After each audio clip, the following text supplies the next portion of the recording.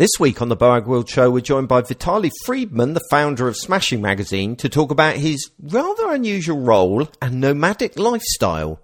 This week's show is sponsored by Optimal Workshop and the Digital Project Manager.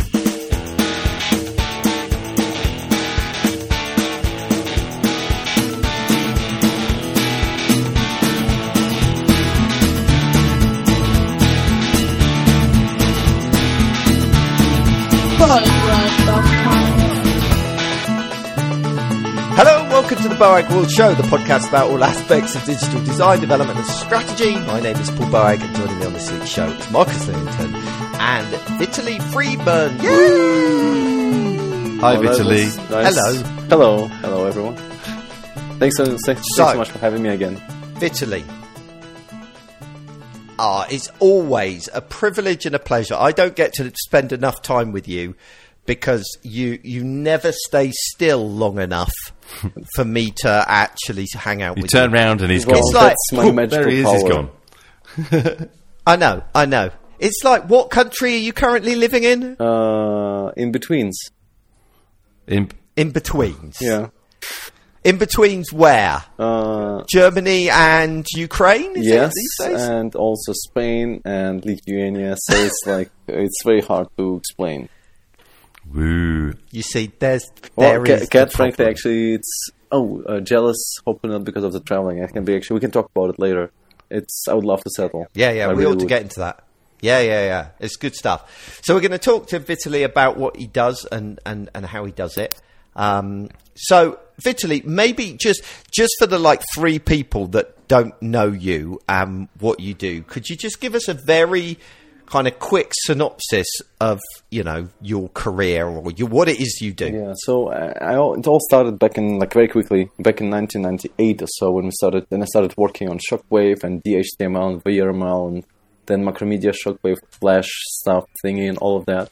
And then I ended up doing a little bit of stuff for the web, just, playing with HTML and things like that. And when my parents moved to Germany back in 1999 actually, I wanted to earn money, so I started looking out for things that I can do, and it turned out that I can do some HTML and Flash, and so that's where I started doing freelance work. And I also studied in the university there, doing computer science and mathematics, and so I was actually earning my money with web stuff as a freelancer on the side, up until 2006, when we launched Smashing Magazine, which is an online magazine for designers and developers. And I stopped doing freelancing back then, and then I actually continued doing it in 2012 or 13, but more on the consultancy side. Trying to work with companies, big and small, to improve the front end or interface design. And I've always been in between, like interface design and then front end and then performance, and then I got bored with all of that, and I did accessibility, and then I got bored with that and moved back to interface design. And then usability and this and that. And just yesterday I spent essentially the entire day reading about capture and what you can do with that and what you should not do with that. So I always pick a topic and dive in very deep. That's kind of my thing. That sounds very similar to when we interviewed Chris Coyer. That kind of entrepreneurial... Well, not entrepreneur. That continual fascination with different things. Ooh, shiny! Let's go and investigate that for a while. That's me. I'm exactly the same. It sounds like you, Paul. Yeah. I would say that's you get bored. I used to rely on you to do things, but you'd been bored or whatever that was, so you didn't do it, and I ended up having to do it. That sounds very familiar to me. Yeah.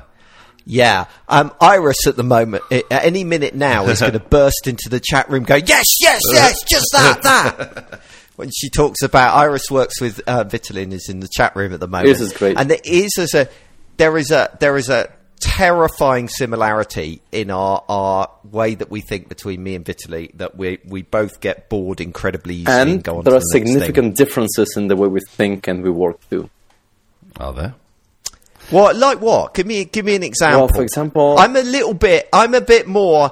You're a more extreme version of me, I think, because whenever we have conversations between you, me, and Marcus, not that Marcus, the other Marcus. the other Marcus, who's the MD of Smashing. I always feel like I sit between the two of you. Yeah, that's probably right. Is that fair? Yeah, that's fair. Yeah. I think in many ways I like looking into dramatic shifts. So I do like continuous improvement on the one side, but I do strongly believe that in order to get successful, to be really reaching the audience, you really need to make a big, bold statement. And you have to stand behind your principles. While at the same time, you are more of a, let's keep iterating forever kind of guy. Yes. Right? Yes. And I have no principles. Well, I think you do. You just have really bad principles. You need to take a long, hard look at yourself, Paul. Yeah. Well, we both do, actually. I think you're not the first person we need to take a close that. look at Paul together. I'm not going to look at him. Yeah, some analysis. Step onto my chair, Paul. Yeah. My couch. I don't think I would quite happily have myself analysed, but not by you two. I know that. I want a paid professional to do that. Haven't you done that at some point, Vitaly? Kind of,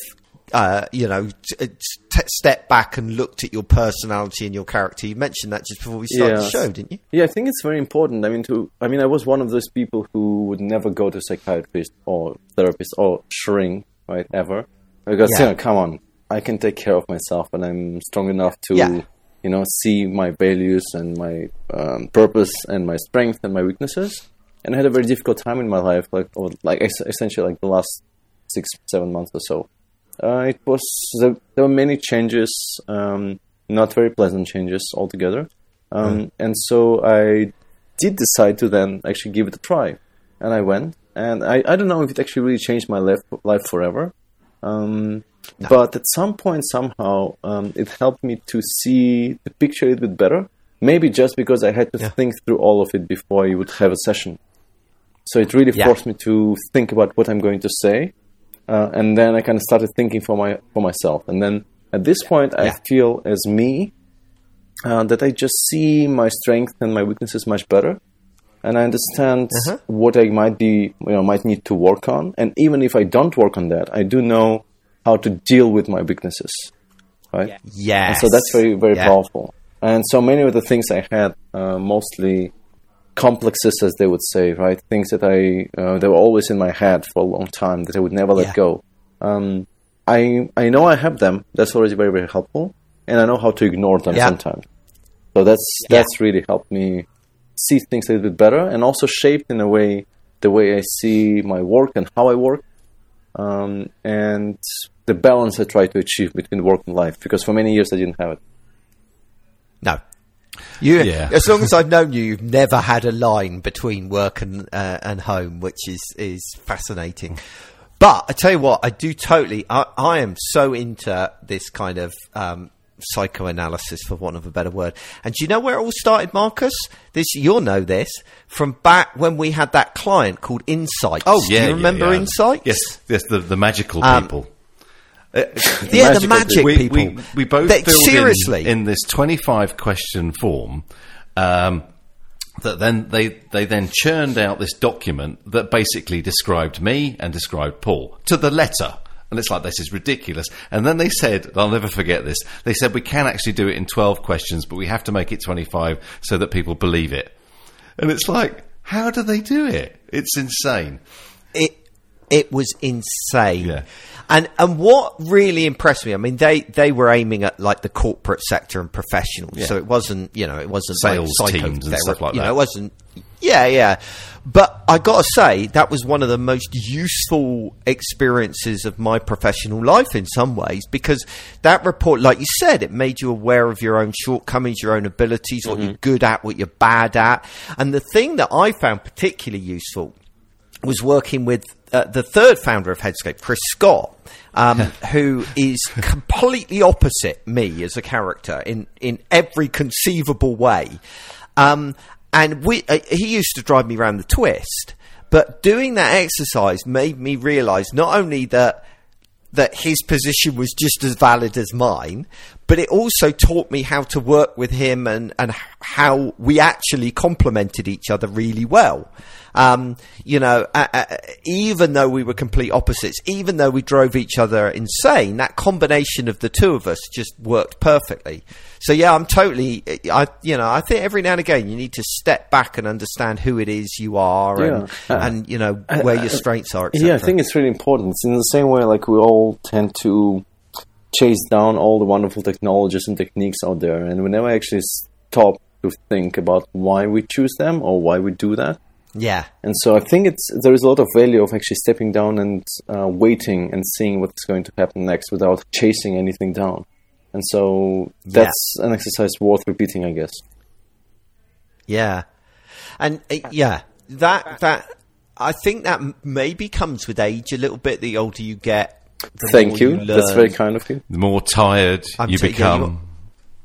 Yeah, so the more hesitant. No, the more you learn that it's worth taking a step back every now and again and reevaluating, and whether that be personally, whether it be in your career, even within your choices of technology or your whatever it is. I think you can get caught into paths of activity that aren't always particularly healthy or good. Yeah, that's the how would sorry, Paul. I was going to say that's the almost like the fashion thing. Fashions come round and come round and come round, and I think the same probably applies to maybe not technology itself, but how things like interface design, stuff like that, it comes round and round and round and round. So if you've seen something before, you're more likely to go, I'm just going to see how this is going to work out, and before I jump on. Or yeah, exactly. So, and I think also I fully agree with you, Marcus, here. And I think it's one thing that really helped me to understand and kind of get better maybe at what I do is to embrace the fact that I'm extremely mediocre in many ways. Meaning that if I experience a problem in an interface with an app, I'm pretty certain, on the website, doesn't matter what it is, I'm almost always very, very confident that many people experience the same issue. Mm-hmm. They just don't report it, don't really think about it, just ignore it, right? And I think that I'm really good at noticing and spotting those things and improving clarity at the right point when it really makes sense. Yeah. Mm-hmm. And so this is something that I capitalized on a lot over the last few years, and it helped me a lot. I think it's almost an ability to empathise and understand how other people are feeling, whether that be empathising with people that are signing up to be Smashing members, whether it's people that are, reading your magazine, or whether it be using an app. It doesn't really matter. That ability to say, okay, what I'm experiencing and what I feel is not dissimilar to what most people feel, and to be able to tap into that in some way. So you gave us a brief kind of blah, blah, blah. This is how I got to where I am. What do you do now in Smashing Magazine? Because you're not the MD of the company. You've decided very wisely, if I may say so, that you didn't want to spend your life filling in spreadsheets and organising payroll and dealing with HR and that kind of stuff. So how do you describe your role today? Yeah, it's very hard for me, actually. So I really wish I could actually just put it in a bucket, but there is no bucket like that. I think that every day is not like the other in many ways. I think over years it turned out to be a very strange situation, because I feel like in many ways what I do most of the time is being available and responsive to whatever comes up. That's one thing. And there are many things that show up all the time. It's not necessarily because employees don't know what they're doing. Of course they do, and they have all like full ownership. And but there are always some things where I think we could do it better, or I feel, I noticed that now. That's not quite right. We could also tweak that a little bit. So I spend a lot of time in optimizing processes, workflows, not necessarily in Smashing, because like half of the time, I would say, well, it's really hard to say because it depends on the day, on the month, and so on. But I would say like half of my time is consultancy, half of my time is actually Smashing. And so on the Smashing side of things, like Smashing conferences as a product are designed, or like the experience, I'm kind of an experience designer at this point, designed by me, also with support with our wonderful team, of course. But I choose the speakers, I choose the topics, I choose the formats, I choose the way we're going to run it in many ways, right? And so this is kind of my thing. Also, I'm trying to get more. I mean, it was very important for us to stabilize that product because we started doing conferences many years ago, 13, I believe, was the first one, and so for a while it was running well, but then we also saw that the sales for tickets kind of was slowing down, and so it was very important for me to refocus and establish a very strong baseline and foundation for it to keep growing and for it to remain stable. So I just jumped into it with both feet and did that. Right? So still quite a bit of my time is spent on that. Right? Yeah. And so it's almost like you are a troubleshooter / strategic advisor for Smashing. I would say so, yeah, but I also spent quite a bit of time in very different departments. So I spent a lot of time reading and writing and working on the books. And we do have obviously like our processes that have to be optimized, the conferences, the membership. I'm trying to be involved there as well. The front end, if I'm getting bored, I'm just going to write some CSS and JavaScript for the site, see how we can improve things. Running some usability tests. A lot of organization. I think a lot of my time, whether I want it or not, is spent on emails and just having a very clear conversations about, this is what we do, this is what we don't do, and also boring conversations, but important conversations with everything that relates to, future partnerships and all of that. That's very helpful when I'm involved, I guess. Just because I can see like what would work, what would not work, what others people like, particularly like what does the sponsor need, for example, right? And really dive in and push it. I think that in many ways it's a lot of very different things. And at the same time, I spend quite a bit of time beyond Smashing on education. So I'm going to have, for example, teaching a class in Amsterdam for next month in February. On front end and stuff, and I'm really looking forward to have 50 or so crazy students who are going to suffer through me because I'm going to pose all kind of challenges. Like, for example, we have to build this thing, but you're not allowed to use any proper shapes, like no rectangles, no circles, no triangles. Figure out what you want to do. And so I'm really looking forward to that. And actually, I'm trying to dedicate at least 1 month of my life every year to anything related to education. So that's been a thing for the last few years. And then also there are projects like, for example, right now working with the European Parliament because there are elections coming up. And so we're working on a few things here and there to improve interface and improve clarity and charts and graphs and tables and all of this madness. And it's a lot of fun. Basically, so as you can see, like every day is different. You do whatever you want to do all the time. That's fair, isn't it? But as long as you bring value. That's the point. As long as you bring value, you can do what you like. It's exactly the same as Paul used to be with us. We'd say, okay. Oh no, I was much more focused and on the ball. But it's just like, it was kind of like, Paul, what are you into at the moment? I'm into this. Do that then. I do it really well. It just seems like. I think I like challenges. So for a while I was bored. I was bored because Smashing Magazine exists since 2006. And so for a long time, I was editor-in-chief, although I kind of moved from one place to another every now and again. And so it felt like every day I would be reading articles, editing articles, writing articles. That's it, right? Yeah. And I really missed the industry. And so when I started doing this consultancy, freelancing work, it wasn't because, I wanted to write some front-end now again, although I did. But I do it all the time anyway. I was doing it all the time on the site or just on the edge doing something else. But it was important for me to be working on real-life cases where I can make some changes and see an impact of it outside of our industry, like of our regular, readership. And that brings me joy. The same way it does, with students, where you go and they come for free and they're going to spend the entire Sunday from 9 a.m. maybe until 11 p.m. on a Sunday, like even here in Ukraine. Wow. Right? Where they would just do things and they're extremely curious and they want to do everything. And then it's never enough for them. And they would just, the break is like the lunch break is 1 hour. They would be back in 40 minutes. This is... See, that's unnatural. I disapprove of that very strongly. I think people that have such an incredible work ethic are suspicious. Yeah, but I like being in places where people really want to learn, and so this is why. And I don't mean, it's really like the moment of honesty for me, because in many ways I don't like going to places like London or even Amsterdam or Copenhagen, not because they're not nice places. It's just when you run a workshop there, it's mostly going to be companies sending the employees. Mm-hmm. Yeah. And so you have a very different spirit. I mean, you still learn a lot and from them, and you also hopefully teach something to them, right? And I love doing that. This is also like a part of how we earn money on Smashing. So I'm not going to say this is a horrible and boring thing. It's not. But the level of joy, like genuine joy and curiosity, that goes just way out of control.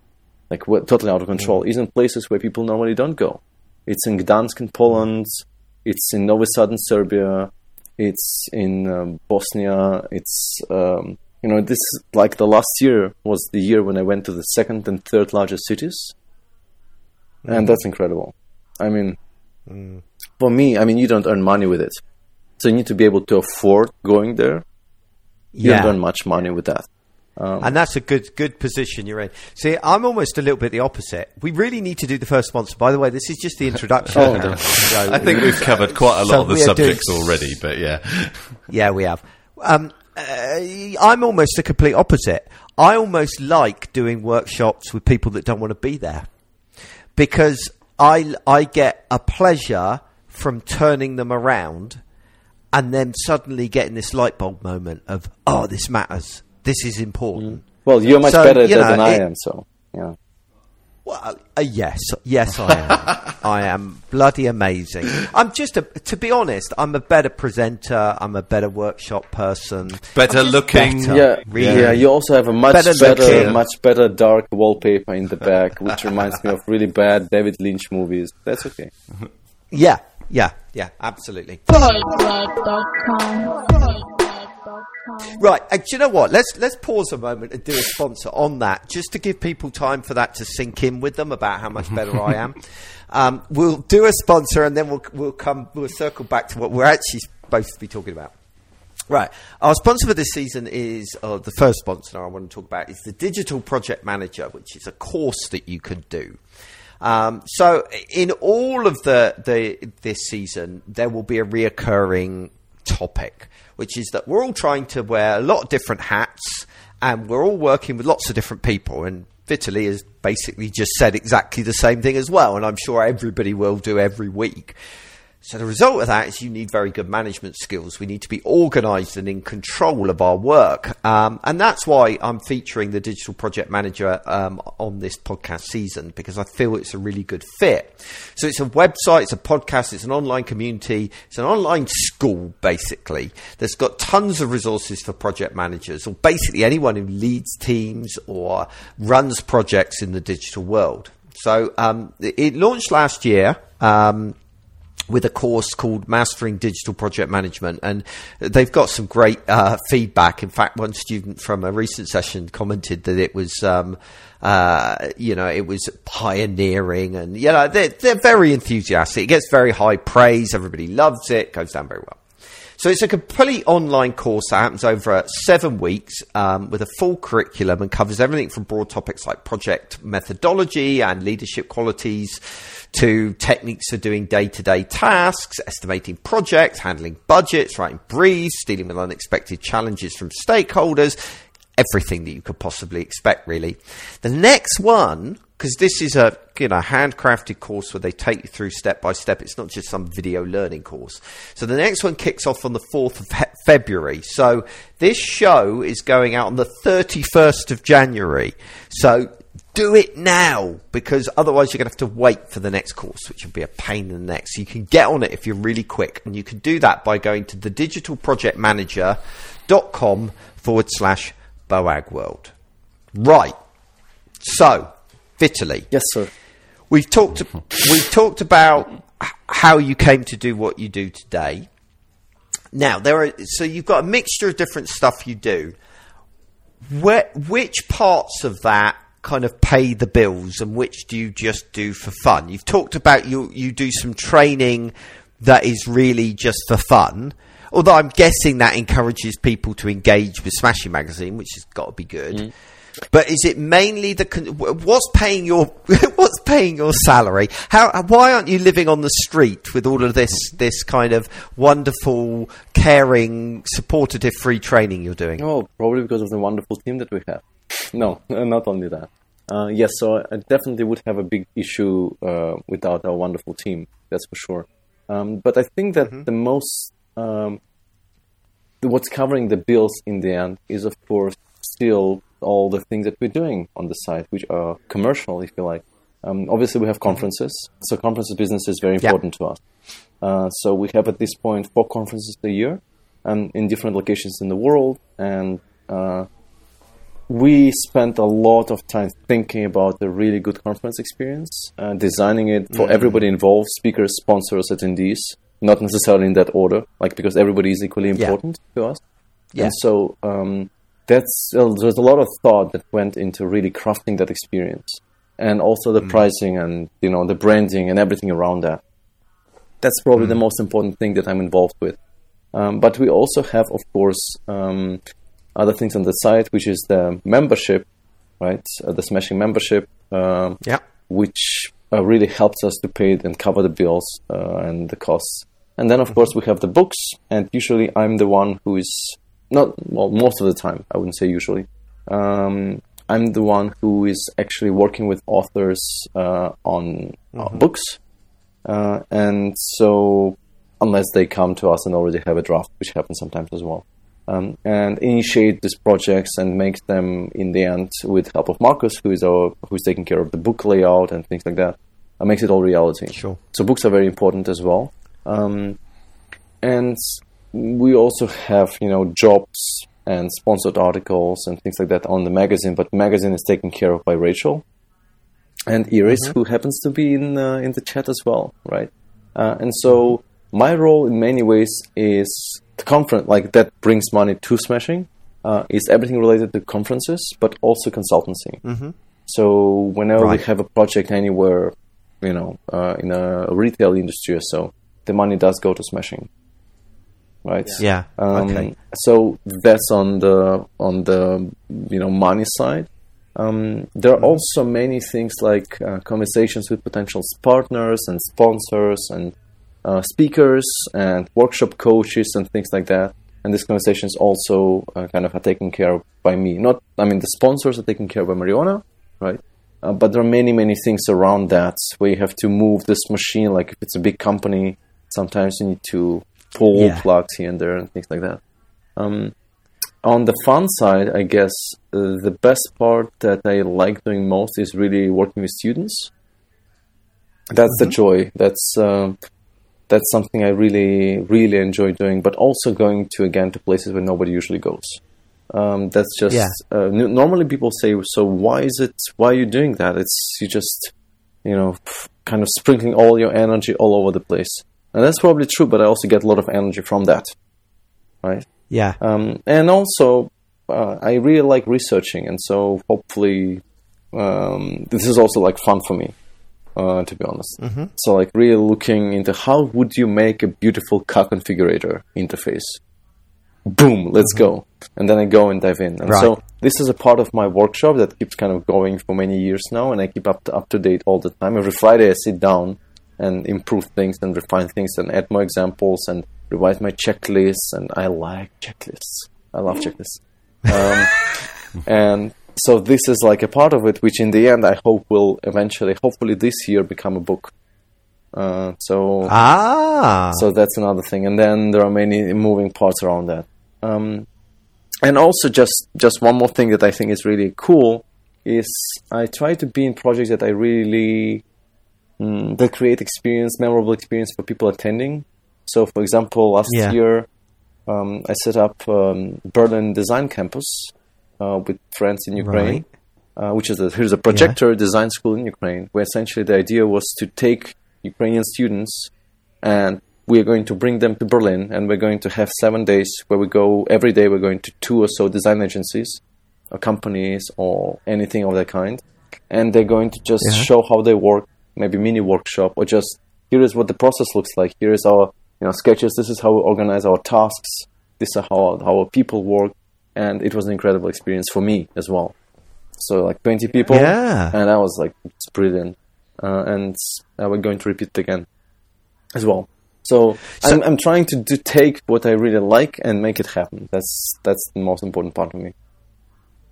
Yeah, and it feels like at the heart of everything, you're an educator. You love sharing what you learn with other people, which is just great. But most people, just not you. You're quite a nice person. No, More not differences me. are showing up again and again. Yeah, exactly. Yeah, no, I'm not going to give people any information unless they give me money. That doesn't and surprise a lot me. of it. No, I think that one thing that really defines me in many ways and helps me kind of move on and keep going is, and it will sound a little bit sentimental, like nostalgic or whatever. But I remember when I was kind of starting off, there was really nobody who was able to help me. Somehow I was just doing some things because I also had to earn some money, right? And I feel like we are, in many ways, I am being as, yes, of course I worked hard and all of that, but in many ways I'm privileged to do what I can do, and many people are not. And so I really feel like it's also the opposite effect of me because I go, well, I didn't have any help when I started out, so screw them. I am joking. But I think that in many ways we're very privileged, clear. and so I think that it's also my duty in many ways to help people who mightn't have the opportunity. So I was doing mentorship for a while as well. It just takes quite a bit of time, and I'm traveling all the way, and so it's a story on its own. Yeah, mentorship is pretty hard work. I love the stuff that you're doing with students, and I also love the fact that you're doing it in those more unusual places. I think there is so much at certain big hubs in Western Europe, and I think it's so good to see that those skills being propagated further out. As somebody who lives in the middle of nowhere, although admittedly in England, to see that kind of stuff happening is really, really worthwhile and is really good. But there is a kind of thing that kind of flows out of that, which is that's a heck of a lot of traveling. I mean, you seem to be constantly on the move. How do you keep working while doing all that traveling, let alone the toll that the traveling must take on you? Yeah, so have you got some system? Yes, it has become very important for me because otherwise I would just do just a little bit every day. So I try to be very particular about things, like for example when I wake up and what I do in the morning and when I go to sleep, and the interruptions in between. The interruptions are very expensive, and so I try to avoid interruptions as much as I can. It's become a bit difficult over the last 3 or 4 weeks, to be honest. I'm not quite sure yet why. It's been very difficult for me to really focus. For example, to finish chapters, so you really need to focus. There are, of course, tools that allow you to, turn off all the notifications and email and things like that. But I do need it for research as well somehow. So it's been difficult. But I think the one thing that really helps me is to exercise. That really gives me some sense of, like, first of all, you have this happy moment in your body because you feel stronger or better, endorphins and things like that. That's the correct word for it, yes. I guess. Yes. Don't ask me. It is. Yeah. I've no frame of reference here. So that really helps me to keep the energy level, I think, high. And then I just sit down and I do things. And usually there will be a nice coffee next to me.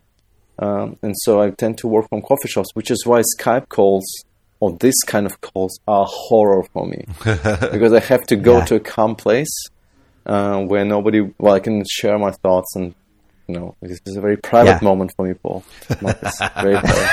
We're very privileged to be joining you in it. And so, because I have my headphones and I just work, and I sit and I work and I do things, and I always write them down in the order of priorities.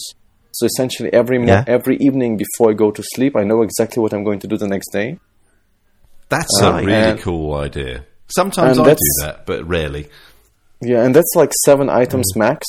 And so, of course, like the simplest ones will not be there because I probably will take care of them faster. And also set up reminders if there is something important, really important, like an important client or an important sponsor or an important meeting or anything. I will definitely set up automatically, even without, thinking about that. I would set up the reminder for me to follow up 1 week later because I tend to forget otherwise. So that's like every time I have an important meeting, I know exactly I'm going to follow up 1 week later. Or at least I'm going to double check if I did that or not.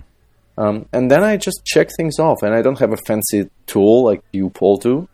I don't have any fancy things. I just have my text editor. In that text editor, I have my hyphens, hyphen and the task, and hyphen and the task. And every time whenever I finish something, I just turn the hyphen into a check mark, and then I clear it by the end of the day. Yeah, that's all I need. You don't need a fancy tool for that. But what about on travel days? Can you work on travel days? Because I just grind to a halt on those days. I think, and they're really expensive. So I think the last 10 years of my life was a lot of traveling.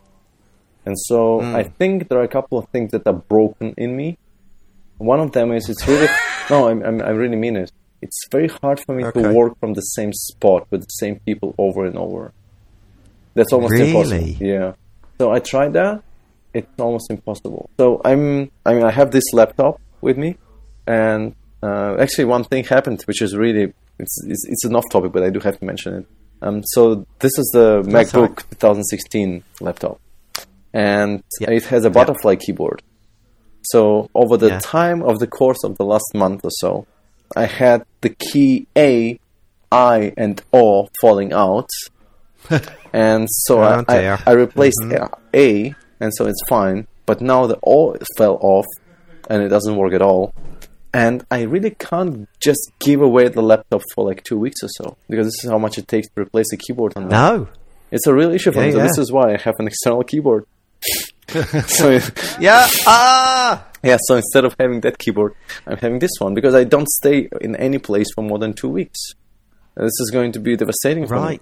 Right. And so these little things really annoy me. But I managed to find a lot of calmness somehow in places which are busy, which is a bit weird. So I work really well in coffee shop. I just don't notice anything. I really work best in planes. So if you put me on a plane from London to New York, which is like 6 hours or 5.5, 6 hours, I'm going to be... I'm going to finish the book. Yeah, I know what you mean. I'm flying to Detroit on Saturday, and I'm already putting together the long list of things I'm going to do on that flight, because it is the single most productive place on the planet. But long flight. Do not forget to charge your laptop before going on board.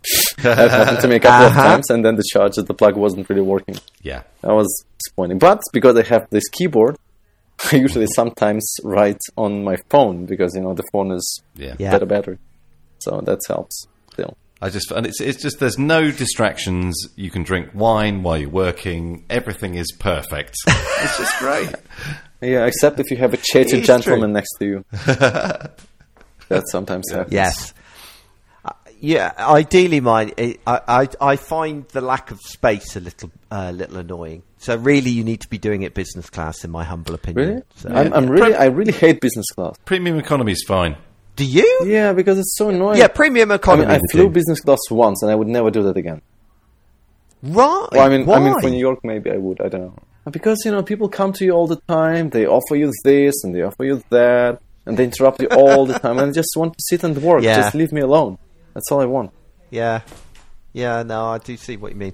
Do you have any other little things that you do, tips for those people that want to spend their careers, doing what you do, which is don't do that. Around the world?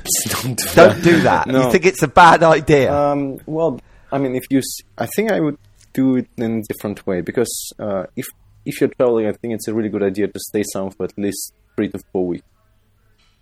I've been doing it like really traveling all the time, and that's just a lot of stress, and it's unnecessary stress. But I found out that I work best in remote locations where there are not many people, And so, for example, Okay. one of the nicer places I know is Abisko in northern Sweden. And it's a place which is known for northern lights. And there is really, I think there are 84 people, 85 or so, and many wolves. And then you have one hotel station, and then one like tourist station where you can sleep. Sure. And Yeah. you have like a restaurant in the mountains, and that's it. There's nothing else. Right. And beautiful nature, like the Nordic nature.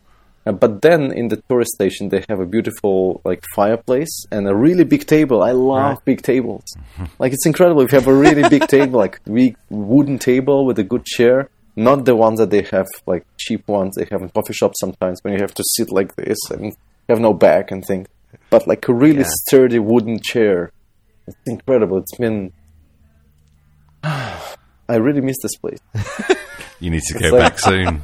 Yeah, it's like a really nice place. But I mean, it's, people talk about inspiration being important. But yeah, I think, too many people is also bad for work, right? But I found that in places where you feel comfortable and cozy in a way, I work best. Yeah. And it doesn't mean if it's like thousands of people around or just 5. As long as I know that it sounds maybe a bit, you need a fancy place, like a hipster place with a decent coffee and things like that to work. I think it's not that. I can work anywhere, really. But I work better if it's a nice, cozy place. That's what I know. That's a good choice of word, cozy. I'm the same. That's why my study that I'm sitting in now is like it is, because I wanted a cozy place, a place that kind of enveloped me, and I could just kind of sit with the lights dimmed in a nice comfy chair and just bang out whatever it is I'm doing. That frightens me a little bit, just because you have a really dark velvet wallpaper. It's not all. It's only this one wall. The rest of it isn't that. Yeah, it's an Indian restaurant. The rest of it isn't as bad as this one wall behind my webcam. Sure. It's true that I do think a working environment matters a lot. And I don't think I could do what you do and just work from coffee shop to coffee shop. I think I would struggle to do that. But does it, so? Well, one thing I do miss, sorry to interrupt, Paul. One thing I think is really, really important is to have a secondary display. That I miss a lot. Yes. So that I really do miss. And actually, in San Francisco, there is a place called Workshop Cafe. And essentially, when you go there, you pay per hour, I believe. It's not that expensive. I think it costs at least like $1 an hour. I mean, it's not cheap, but for San Francisco, it's quite cheap. And so you can attach your machine to a secondary display, which is available for you. Nice. And I like this place a lot. So that's, for me, a mecca, I think. It's funny, isn't it? Because actually, I would like to be travelling more and working. I just am not very good at it yet. But it's something I'm going to work on. I mean, we're talking about when our son goes off to university that we might, travel for a year.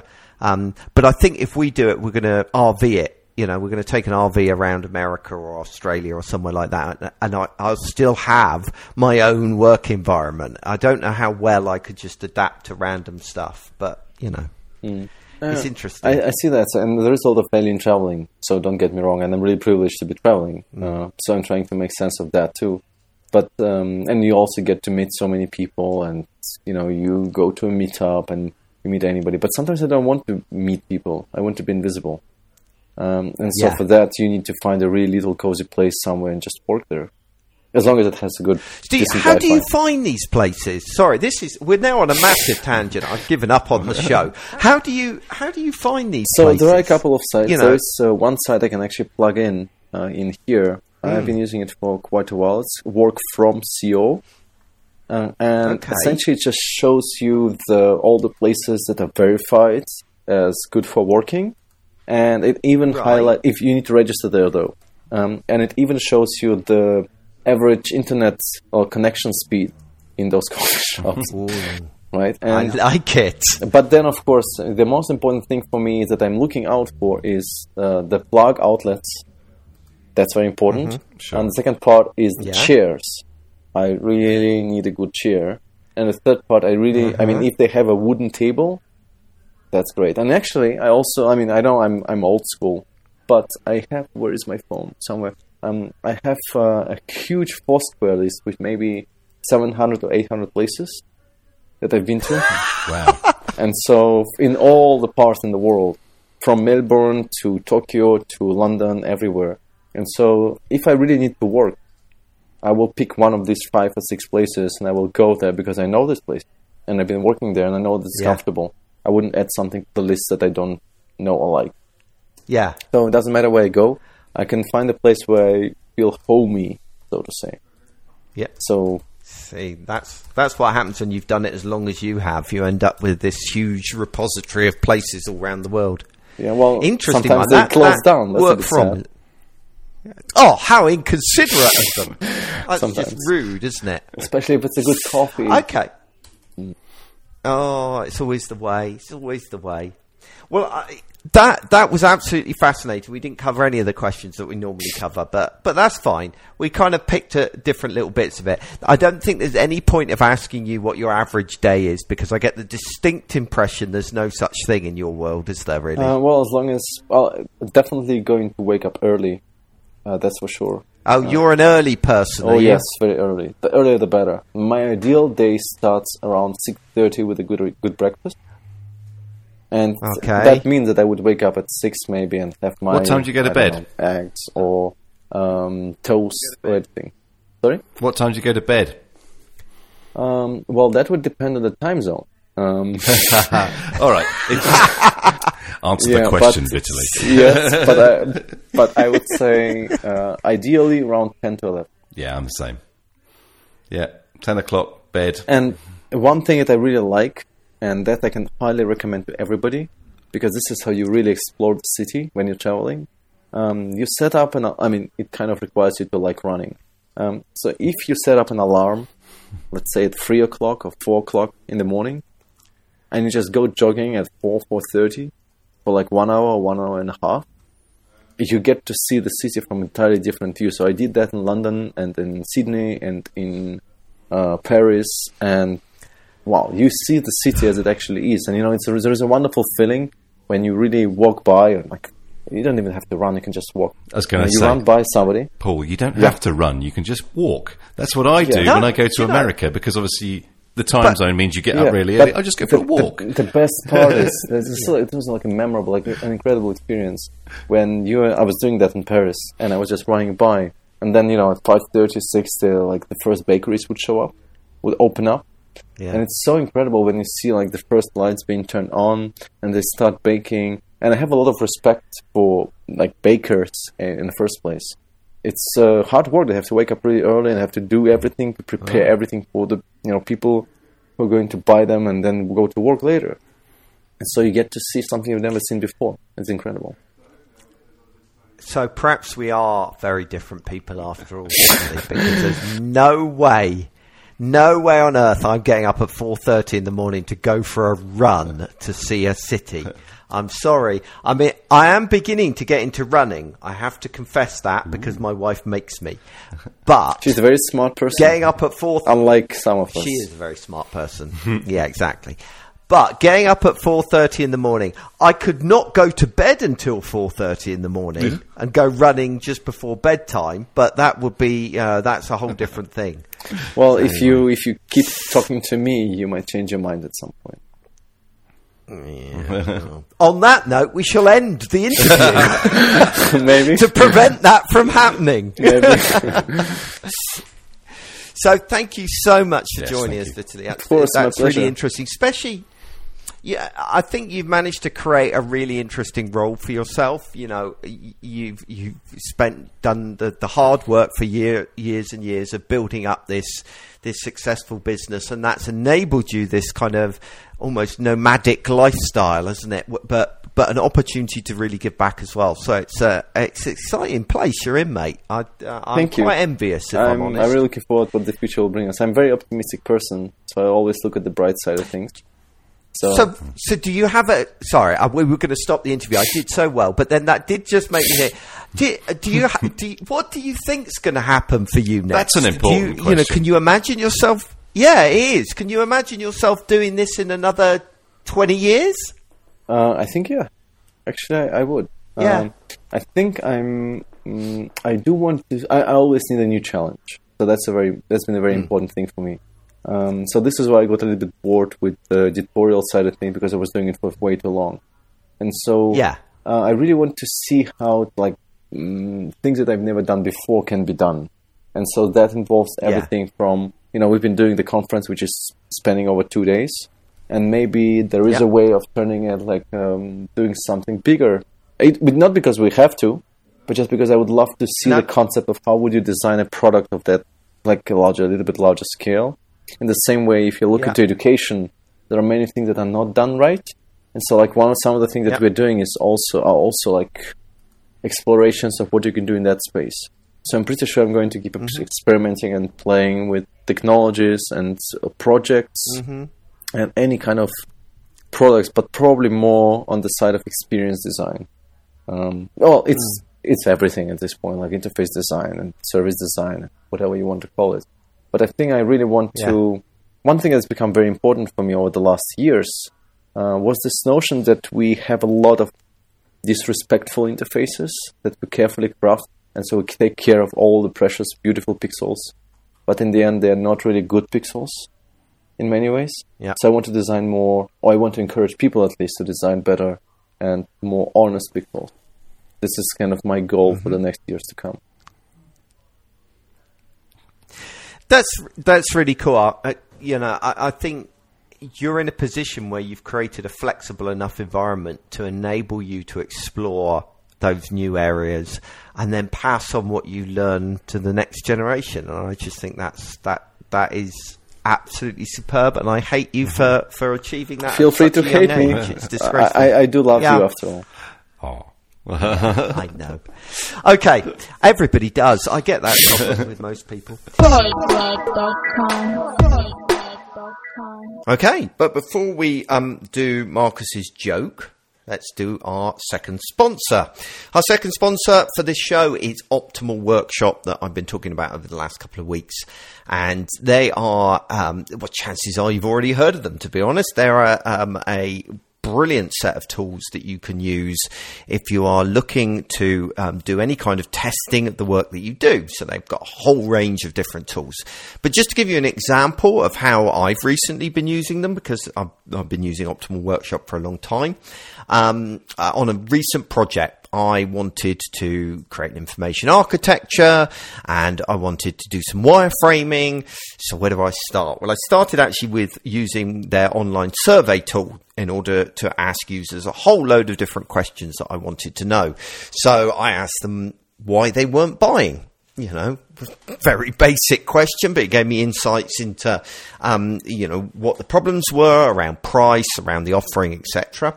I also did a bit of a top task analysis where I gathered, what it was that they were trying to achieve on the site, what questions that they had, what tasks they wanted to complete, that kind of thing. Once I got all of that together, that enabled me to start thinking about the kind of content that the website would want. And so I took a lot of those questions and those tasks, identified the more important ones, and reduced it down to a set of kind of subjects that the website needed to cover. Then I needed to create an information architecture. So to do that, I did a card sorting exercise, which I also did via Optimal Workshop. First of all, I did what's called an open card sorting exercise, where people could organize those cards any way that they wanted.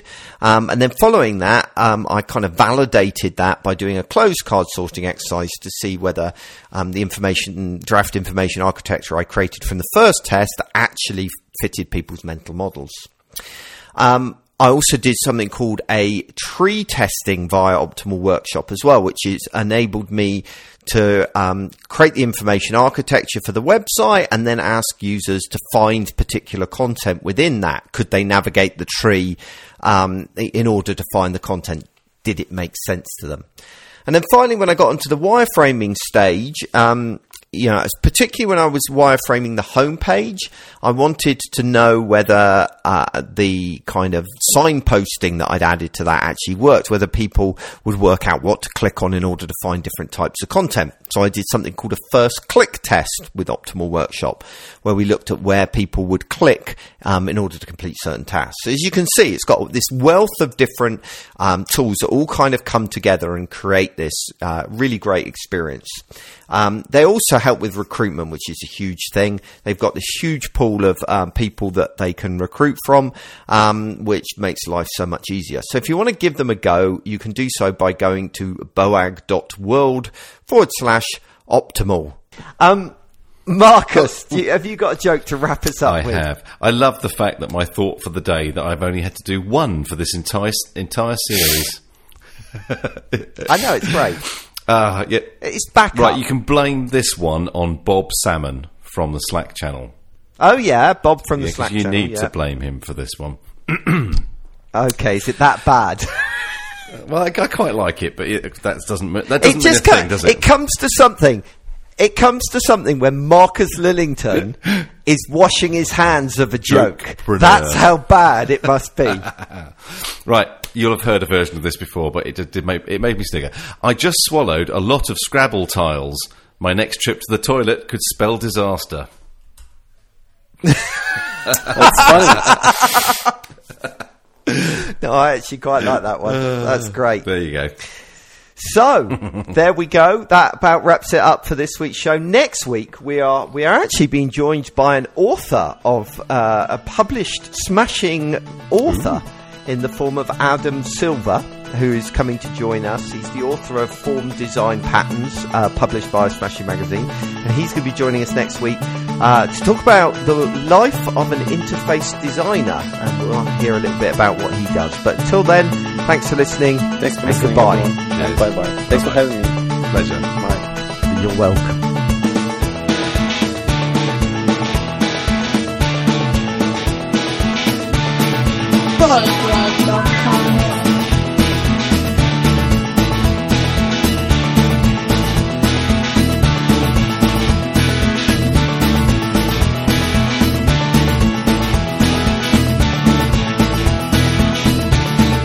Bullet